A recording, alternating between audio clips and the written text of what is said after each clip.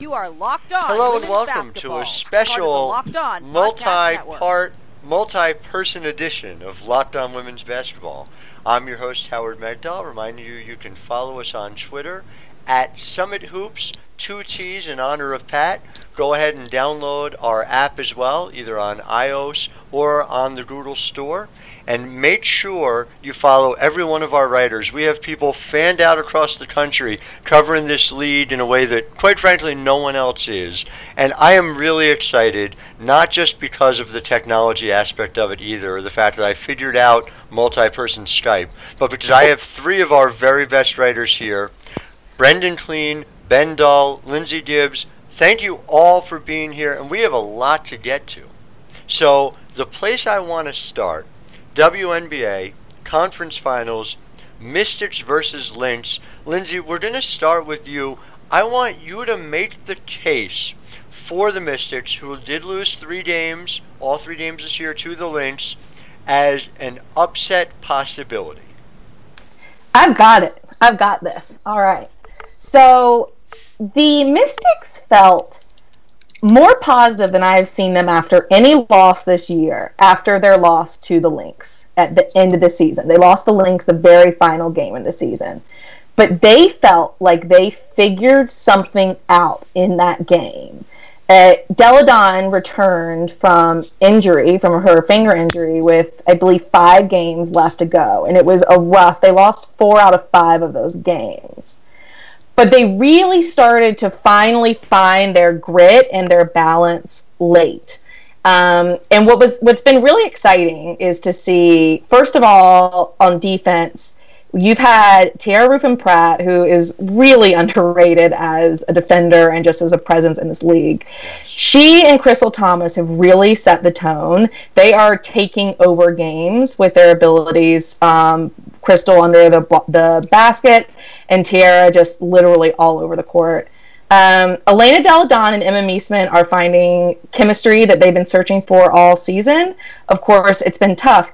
Emma was in Belgium for a month, and Elena's been in and out of the lineup. But what you're seeing is them finding chemistry. Although I will say Emma's been struggling, and my flagship of this is Emma's off, and I don't know what's wrong with her, but there's something off there. But I don't know what. So let me ask you about a couple of those things, because the 2 that stand out the most to me so far are Crystal Thomas, first of all, and the fact that her evolution over the course of even just this season has been remarkable to me. I went back and looked, how did she do against Sylvia Fowles? And the first 2 times Sylvia Fowles faced her, she shot 8 for 10 from the field and 10 for 15 from the field. And there's no shame in that for anyone. Sylvia Fowles has been dominant all year. But she really held her in check the 3rd time around. She's grabbing rebounds at a rate that really no Mystics player has, certainly not in the postseason, in the history of the franchise. And so what have you seen from her that you think has turned her into this level of defensive player? Because the offense was really what we thought would be the given for the Mystics coming into the season. I say Crystal Thomas has changed the entire trajectory of this team. She was brought in really as a bench player, and I think with the thought that she would fill some holes while Emma was in Belgium, and that would kind of be it. When Emma got back, she would probably be back to the bench. They'd have their 3 guards set. You know, they'd have Emma and Elena on the court with probably Taylor and Christy and Tiara. And that was the starting 5 that they had in mind for the season.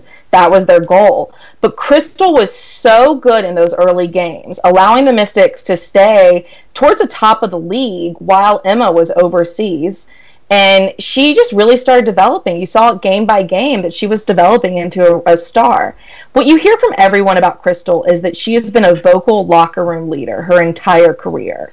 She is the one who is inspiring everyone, who is really keeping everyone in check, who is making sure that nobody is giving excuses.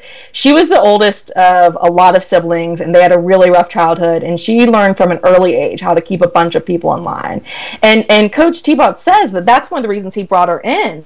She hadn't been a starter in the league in like 4 years, but he brought her in for that locker room presence, and that throughout the season has just developed into her really coming into her own on the court as well. So you talked about Emma, and what's striking to me when you look at her numbers, it's an atypical year for her, like you said, with her being overseas and having that interrupted and taking time to get into the new flow. But she shot 31.8% from three this year. She was well over 44% last year, led the league actually in three-point percentage. And Kristi Tolliver as well, 33.8% this year. She was, if memory serves, around 42% last year playing in Los Angeles. All of that suggests to me not that they are flawed three-point shooters, but that we're talking about, look, a small sample size, 25, 30 games, and that there's every reason to believe that Washington is a much better shooting team than they've seemed to be.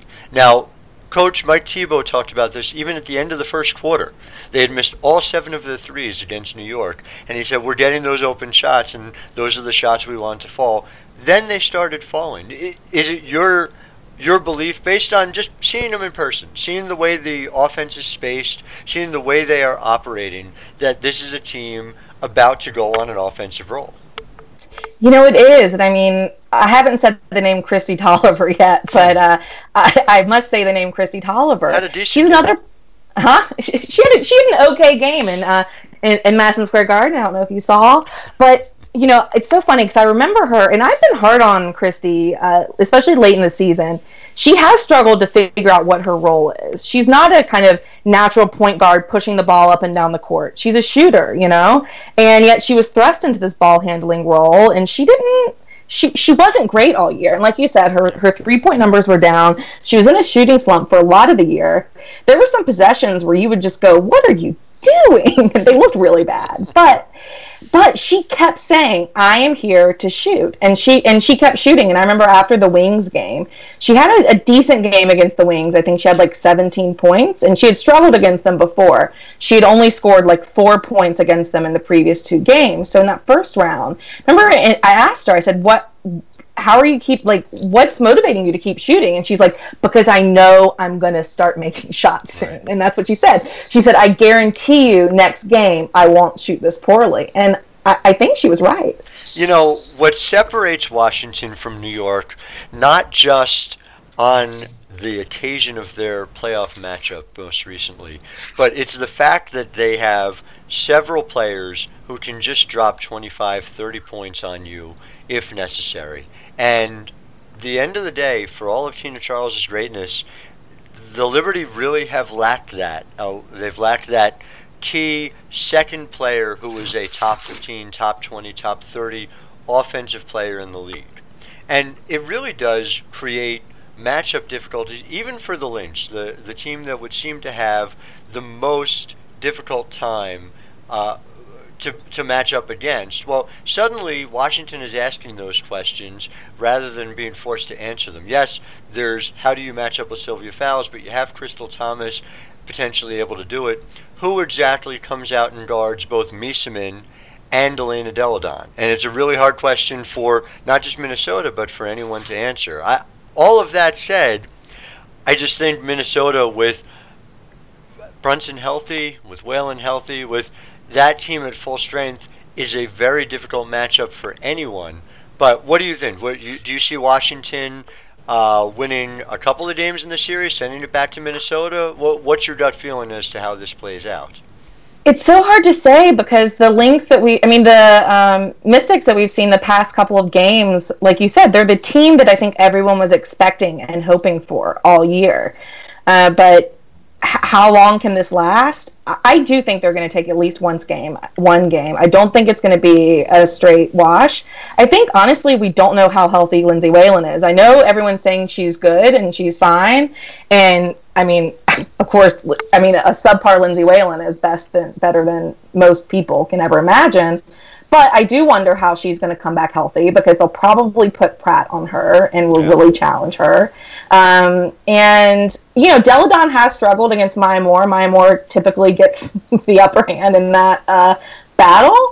But I don't know. The Mystics are really feeling it right now. Yeah. It wouldn't surprise me. I will say on Whalen, as long as she is physically okay, you know, this has been her team for years and years. no one is smarter on the basketball court than Lindsay Whalen, and just that combination of things. And she's even played with these teammates for most of the year. I think it's a different sort of figuring out for her, and a less steep incline than even, quite frankly, what Washington had to do collectively this year. But I'm excited about it. It's starting Tuesday night. I'm sure curious to see what Minnesota's up to after the layoff, and what Cheryl has with a couple of days to steam for him. I'm sure she's done so for every possible opponent and is more than ready. So Tuesday night, that's going to be fascinating in Minnesota, and of course Sunday is Game 3 back in Washington. So let's move on, if we can, from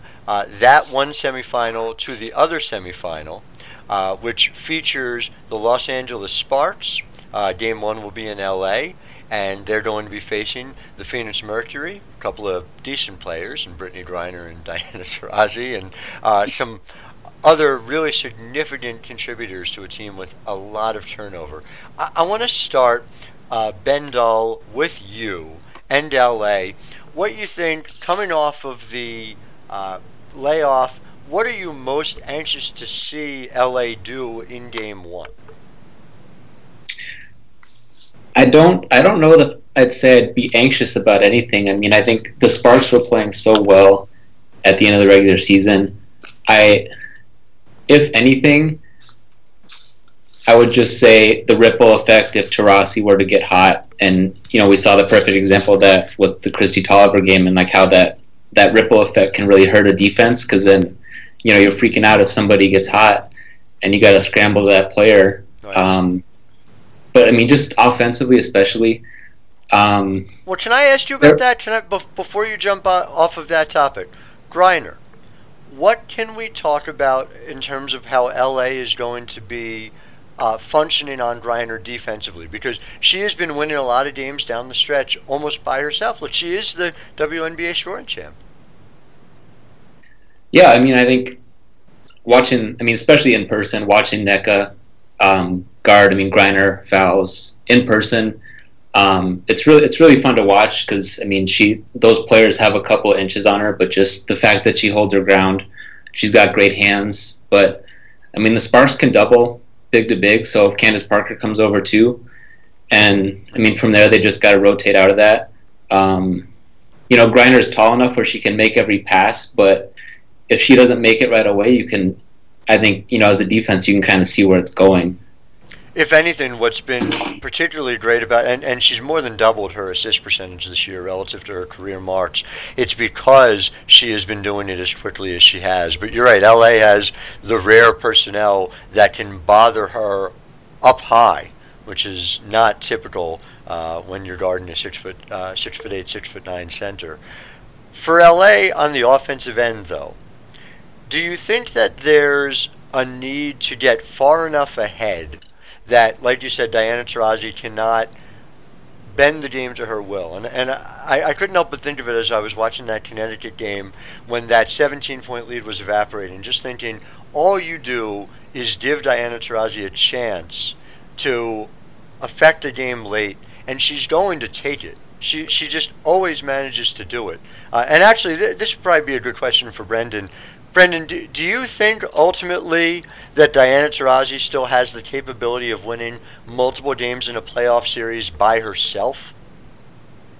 I think what you're saying is right. The way that she's going to do it is by affecting the game late. I don't think she's the kind of player at this point that's going to play 38 minutes and control the game from the starting tip. Mm-hmm. But I think the way that Phoenix has been playing this year, where they are funneling everything, and I mean everything, through Griner and letting Taurasi pick her spots, I think that version of the Mercury offense can be something that Diana can benefit from. But I think if you're asking her if Griner were to get in foul trouble or get, heaven forbid, hurt again like she was earlier in the season, I don't think that they would have a fighting chance at that point, Yeah, and it's interesting.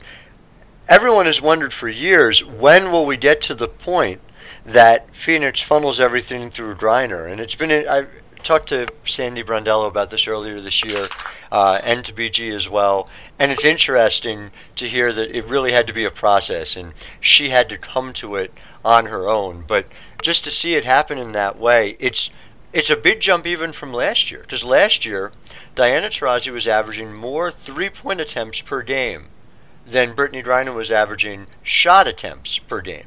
And it just, it got them to the playoffs, but it was hard to imagine it as sustainable. So, just, Ben, back to you and back to the Sparks. Do you think that there's any flaw in their game right now? And I ask that as looking at them down the stretch, not only to beat the Lynx, but to really, it seemed like, had an answer for everything that anyone could throw at them just schematically late in the season. No, I don't think that. I wouldn't say there's a flaw. I wouldn't go so far as to say that, and I'd say the same for Minnesota. I mean, with LA, your biggest hope is you would hope that they would bog down a little bit on offense to where the ball isn't going side to side. And of course, if you can get Candace Parker, Nika Agumake in foul trouble, and that brings the conversation back to Griner. Really, I think that's the big thing to me, because both of those players for LA, they're in the prime of their career. They can play big minutes, and Agler's not afraid to do it. So if Griner can get one of them out of the game early, I think that's the closest thing you would say is to to like a flaw, or just like mark one of like what Phoenix would want to accomplish early in a game. And that's asking a lot of any player. Even Brittany Griner, that's going to be a difficult thing. I do also want to touch on, because there's sort of two parts to it. I want to talk about the greatness of Chelsea Gray's season. So, for all the conversation that there is about NECA and about Candace, and rightfully so, and Elena Beard, I could watch her play defense basically for the rest of my life and be very happy doing it. Chelsea Gray led this team in minutes per game.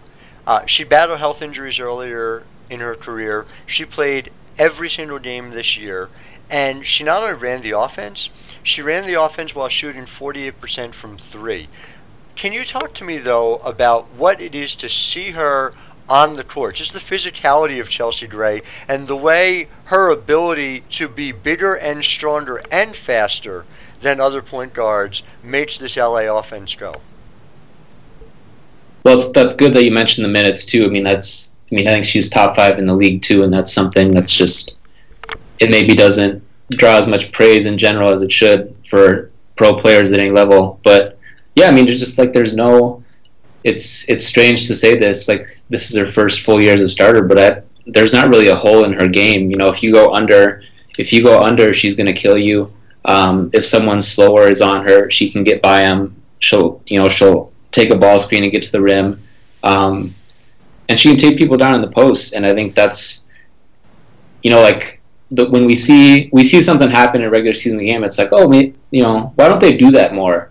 And I think the general answer is, teams just want to keep a flow going. But when things slow down in the playoffs, I think Chelsea Gray's at the core of, LA has a lot of stuff that they can do with her and just kind of pick at matchups, which obviously they can do with their whole team, and that's why they won a title. But, like Leilani Mitchell, if she gets stuck on Chelsea Gray, she can take her down the post and she can score on her. Yeah. If she gets a big switched out on her, she can ISO them and the clock's ticking down. And, she's been money everywhere on the court. If she has to go to a step back, she's hitting those shots too. It's really remarkable, and Leilani Mitchell's been excellent for Phoenix this year, but that just feels like it's asking too much. Do you both feel that way? Brendan, we'll go you first.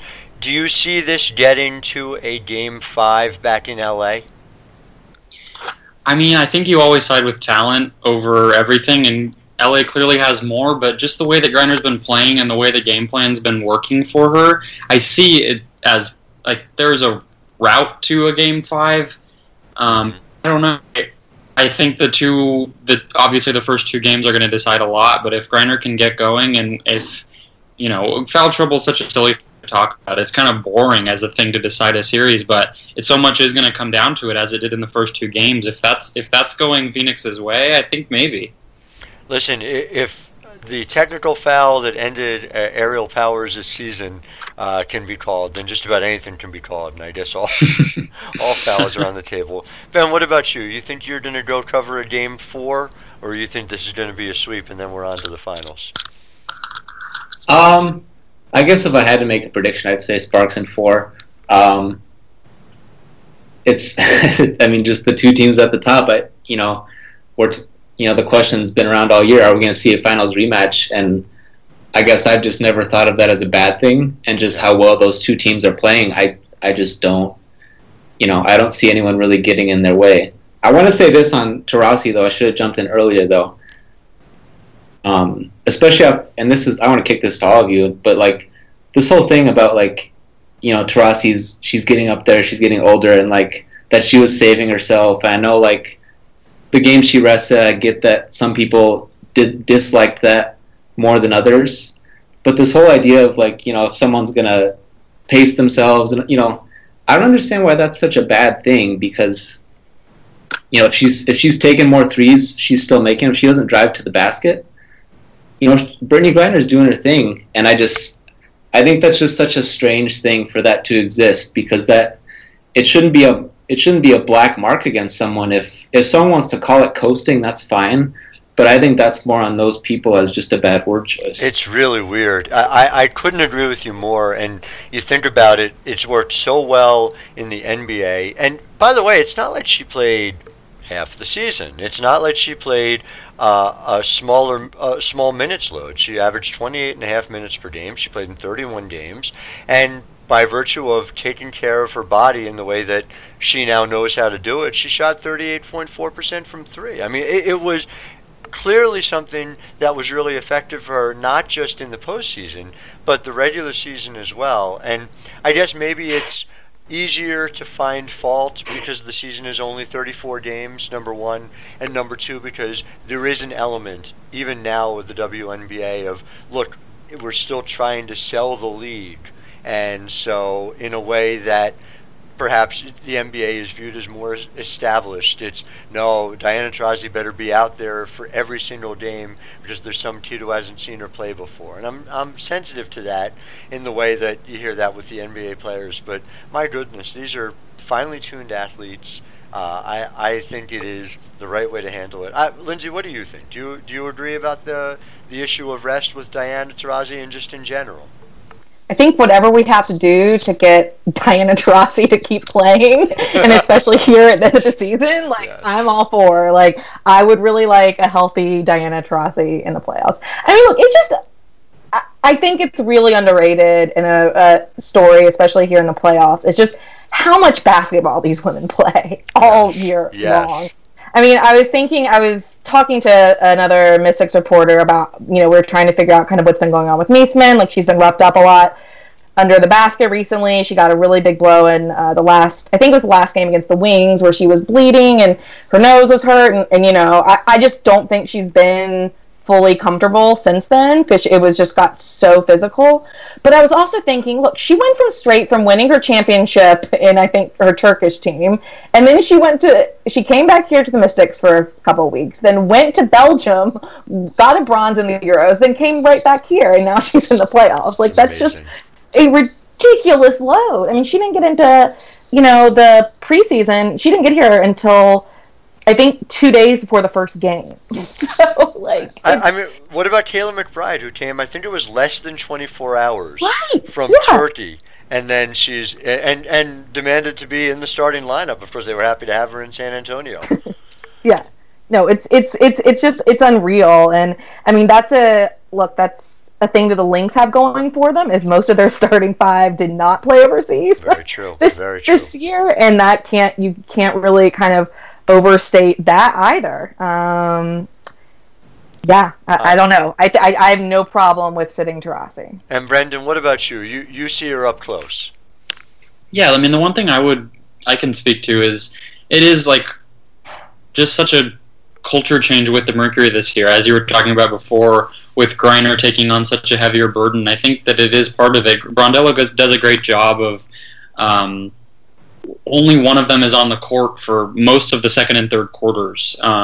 She does a good job balancing their minutes between Taurasi and Griner, so it's really just been something that she doesn't have to do. She's not in a position to be shouldering such a heavy burden anymore, and that benefits her just as much as resting games and whatever. I think it's a function of what the team is at this point, just as much as it is what she is as a player or her relative health compared to earlier in her career. I think we all agree it's sort of overblown.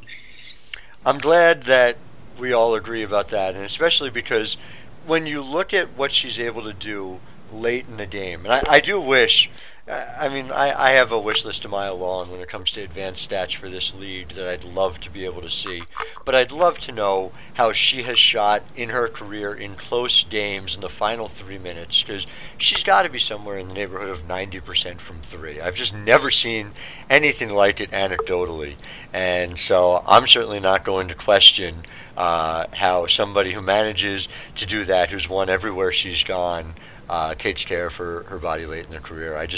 I know we're lucky to see her, and it'll be interesting, quite frankly, to see how she's defended. Well, final thoughts from each of us. Let's start with Lindsay. Just overall, what, if anything, we've missed that you're most excited about when it comes to the semifinals ahead? I'm just excited to see if this confidence and this leadership that we're seeing from Tolliver continues. It's been, like I said, this is why Thibault brought her in. It was specifically because there was no playoff winning experience on the Mystics roster.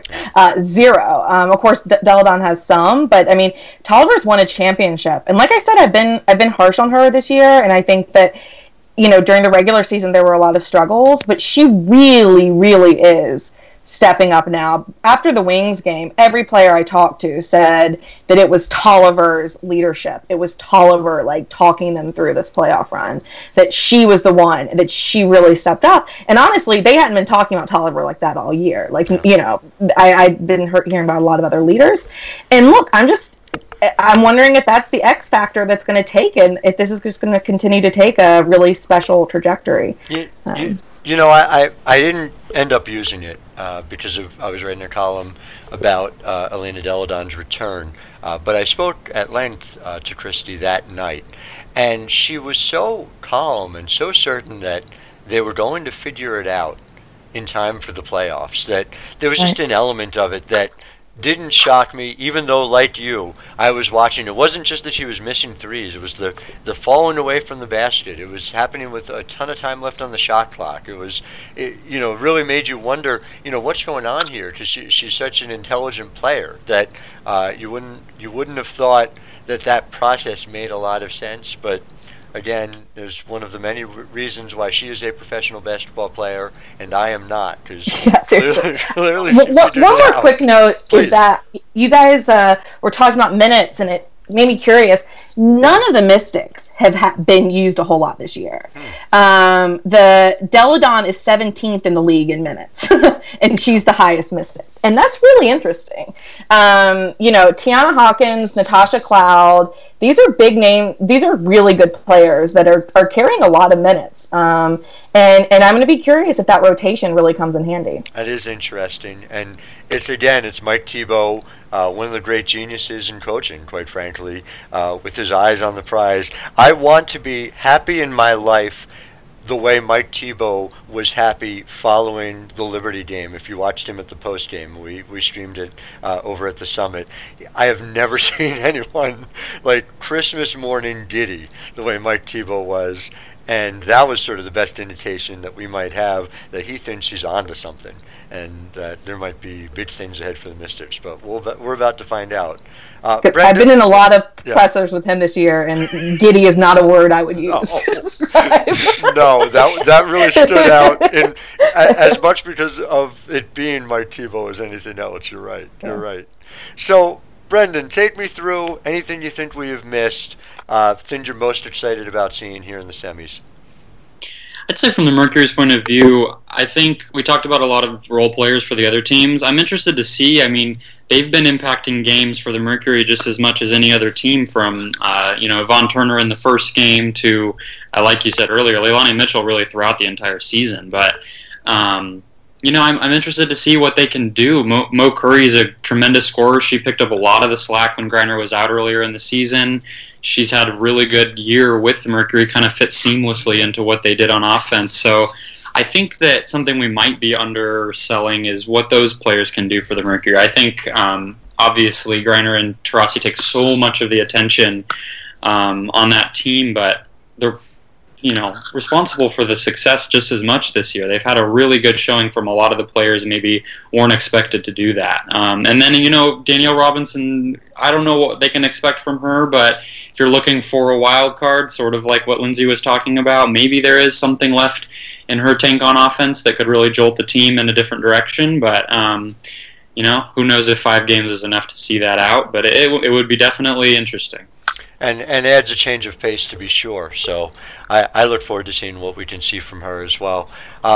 Ben, it's so hard because I've run into this all year writing about the Sparks. It seems as if they have every base covered. Is there anything that you think we've missed that Phoenix can go after? Or you think this is really just, as long as LA does what it has been doing and is supposed to do, there's really not much to be done about it. I mean, if the strategy really does come down to Brittany Griner has to get 2 former MVPs, including the reigning MVP, into foul trouble, is there really an answer? I mean, I don't know. I mean, that's why we have to watch. I just Phoenix just, I mean, LA and Minnesota are just, they're so far above the pack, especially because of what they do defensively. Yeah. And I think, the smarts of LA as a group, whether they're playing 7, 8 people, whatever it is. I mean, I would assume we might see Raquana Williams, but there hasn't been an update on her in like a month. Right. But I think Phoenix, it's going to be a struggle. If Griner does get going, because then what happens when she has to give it up? In that Connecticut game, Camille Little wasn't going to shoot the ball, and Brondello calling her a stretch big, it's great, and she's made some shots. But then if she's not going to shoot the ball, then who's that 5th player they're going to put on the floor? I mean, because you have to guard LA on the other end, and I think that's just me tough, but that is the biggest need for that team this offseason. There's no question in my mind. I agree with you. Well, let's not get ahead of ourselves. I don't want it to be the offseason yet, and it'll be finals time here before you know it. I want to thank all 3 of you for joining me for this momentous step forward in my understanding of technology and our listeners' understanding of the WNBA.